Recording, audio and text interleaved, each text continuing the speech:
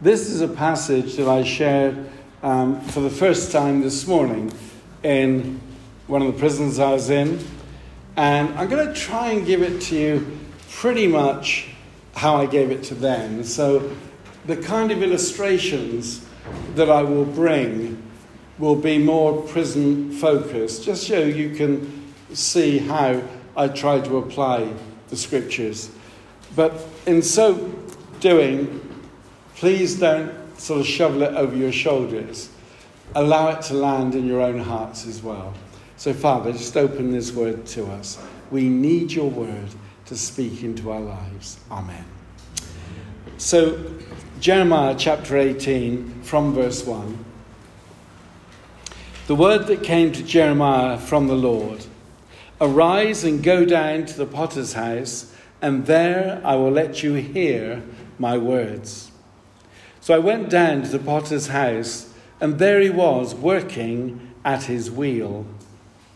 And the vessel he was making of clay was spoiled in the potter's hand, and he reworked it into another vessel, as it seemed good to the potter to do. Then the word of the Lord came to me, O house of Israel, can I not do with you as this potter has done, declares the Lord? Behold, like the day in the potter's hand, so are you in my hand, O house of Israel.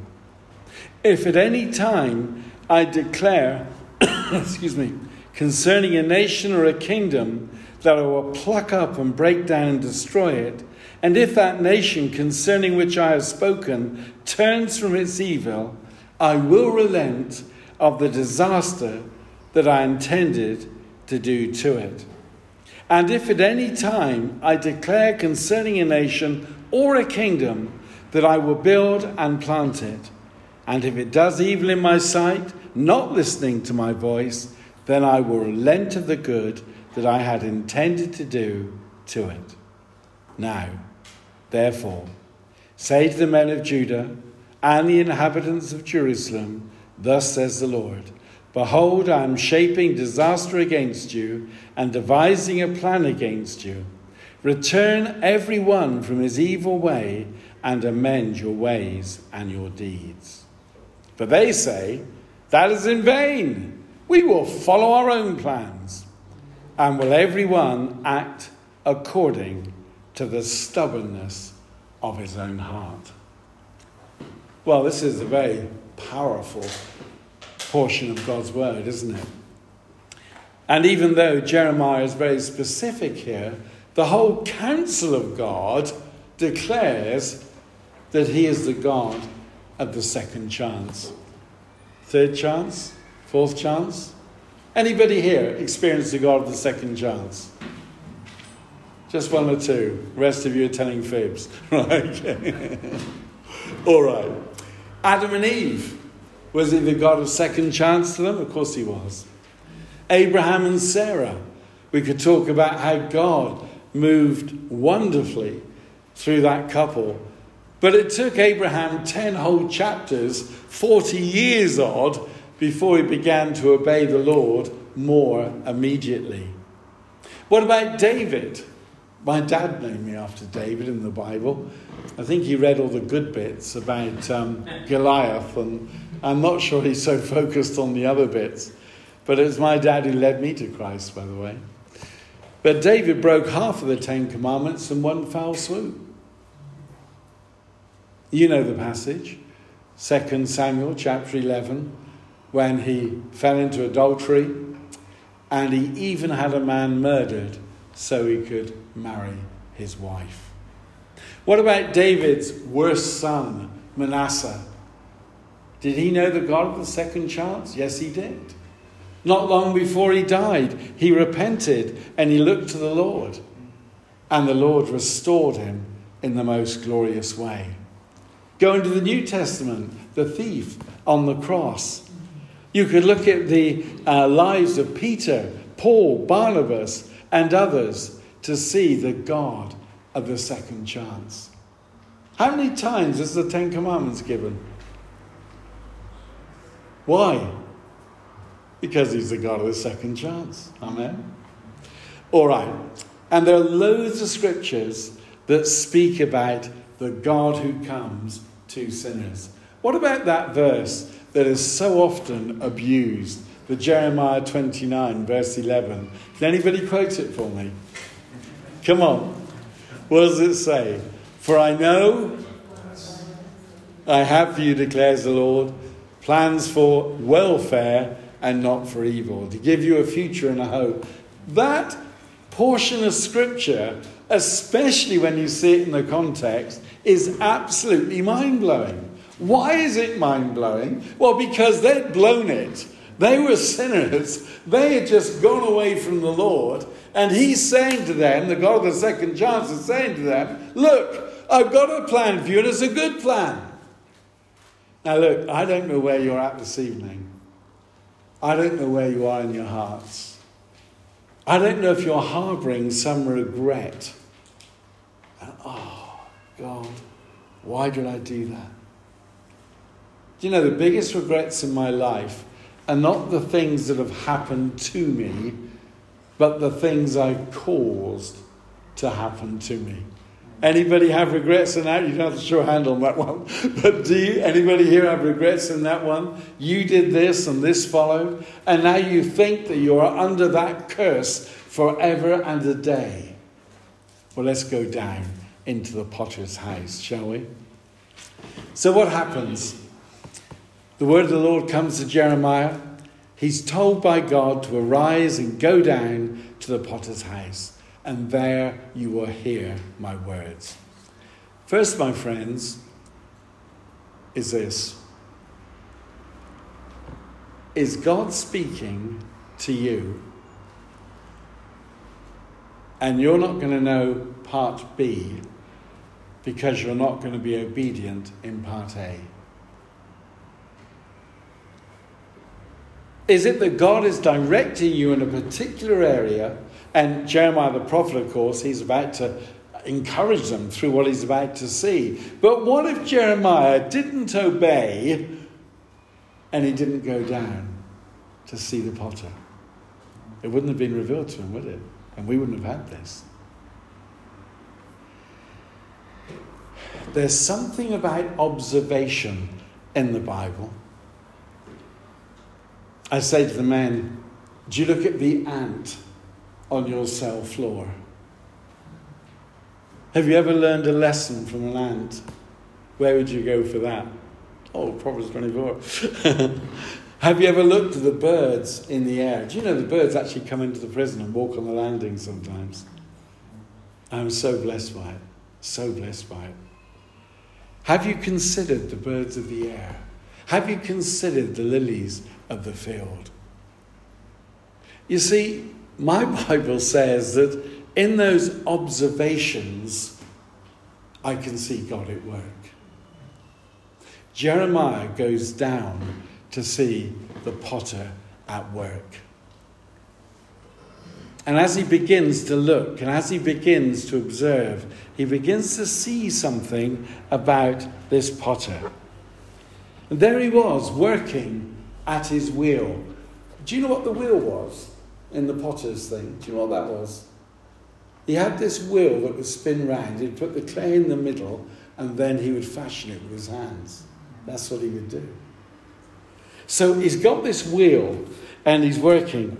And he went down, he's looking at this, he sees him working, and the vessel he was making of clay was spoiled in the potter's hands. What do you do at that point? Chuck it away and buy a new one. Not here. God has got no intention of chucking you away. Thank God, he's got no intention of chucking me away. He's going to put me back on the potter's wheel, probably make me all wet again so that he can mould the clay, and he's going to work and fashion and create a new vessel. Friends, if you've repented, if you've turned from your sin, if you've asked Jesus Christ into your life, and you've become that new creation, it's time to stop your regretting, to start looking over your shoulder, time to forget what lies behind, but to press on for what is ahead. And to look at what God is doing now in your life. I had a WhatsApp saying, do you know, I just think I sought God enough on this and that and the other in the past. I said, yeah, you're probably right. But listen, right now, you have to live in the present. Not the past. Even God doesn't change the past. Live in the present. Then the word of the Lord came to the house of Israel. And he reworked it into another vessel as it seemed good to the potter to do. God is working in you what is good in his sight, what is pleasing to him. But David, if you knew what I did, Pastor, if you knew the direction I went in, if you knew how stubbornly I resisted. I don't, but God does. And if you will, but place yourself on that wheel. And you say, but doesn't the potter do that? Yes, he does. From the beginning to the end is God's work. But as you read on in the passage as we did, you'll see that God is looking for a response. So even though it's all about him and what he does, and if you're not convinced of that, read Psalm 23. It's all about him, it's all about his name's sake, and it's about what he's doing. But he is going to take you and refashion the pot if you've messed it up. Will you trust him to do that? Will you say with me, as it seemed good to the potter to do, I agree with. Then the word of the Lord came to you, house of Israel, can I not do with you as this potter has done?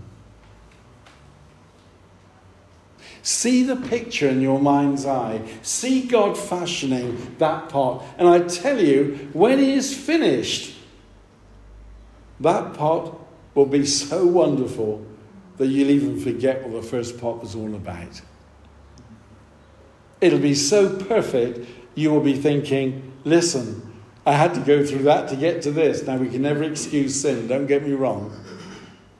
And we can never excuse things that... Some of the men in the prisons, they say to me, do you know, I believe God wants me to commit that crime. I said, why would you say that? Because of the good that's come from it. And I say to them, my dear brother, my dear sister, that is because of God's grace. That's why good has come of it. But never think the thing evil done is an excuse for the good that God brings. But such is God's wonder and such is God's work that he brings you to a place where you think, this is even better than what I first thought. And I honestly believe that God wants every single person here today, tonight, to know that. If you fouled up, and who hasn't? If you fouled up, God will put you back on that wheel. He'll spin that wheel and he will refashion it. Now, as the thumbs go in, you're going to feel it. As he presses to get the shape right, you're going to feel it. What does it say in Hebrews about the discipline of God? Never pleasant at the time, but a proof you're not illegitimate children, but children of God. Amen. Well, the clay's response, and as you read on through verses 4 to 8, it's like Israel. Would they choose to? Wouldn't they? And so many of the men I'm working with in vain say, we still want to follow our own plans. The number who are returned to jail within a month or 3. Why? Oh, Pastor, you know, I just had to try and make up for lost time. just had to do this one deal, usually drugs. I said, weren't you convinced of the God who loves you? Weren't you convinced of the plan he had for you and has for you? My friends, I'm going to pray for you in just a moment.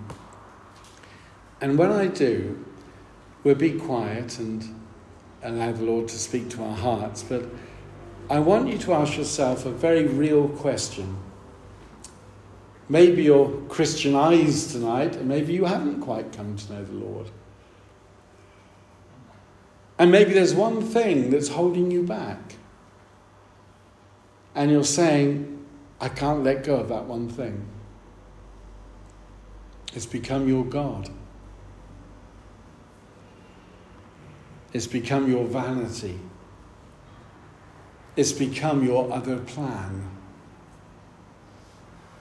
I want you to submit that to the Lord and to ask him for help and to plead with him to remake the vessel. I'm aware of time. Let's just come together and spend a few moments in prayer. Let me lead us in prayer, because this is a God of enduring grace. This is a God of unchanging character. This is a God who works despite our failures. A God who remains constant, offering us second chances time and time again. Father, I believe with all my heart that you want to make us vessels of honor, fit for your purpose, that we might reflect your glory, that by embracing redemption, our hope will be found in you. And Father, I know tonight, not through some cleverness, but just through the state of our own hearts, that there will be some tonight who are holding to another God, some other hope, some other aspiration. And in essence, they're saying, I will follow you, Lord, but first. Please, Lord, identify the buts in our lives.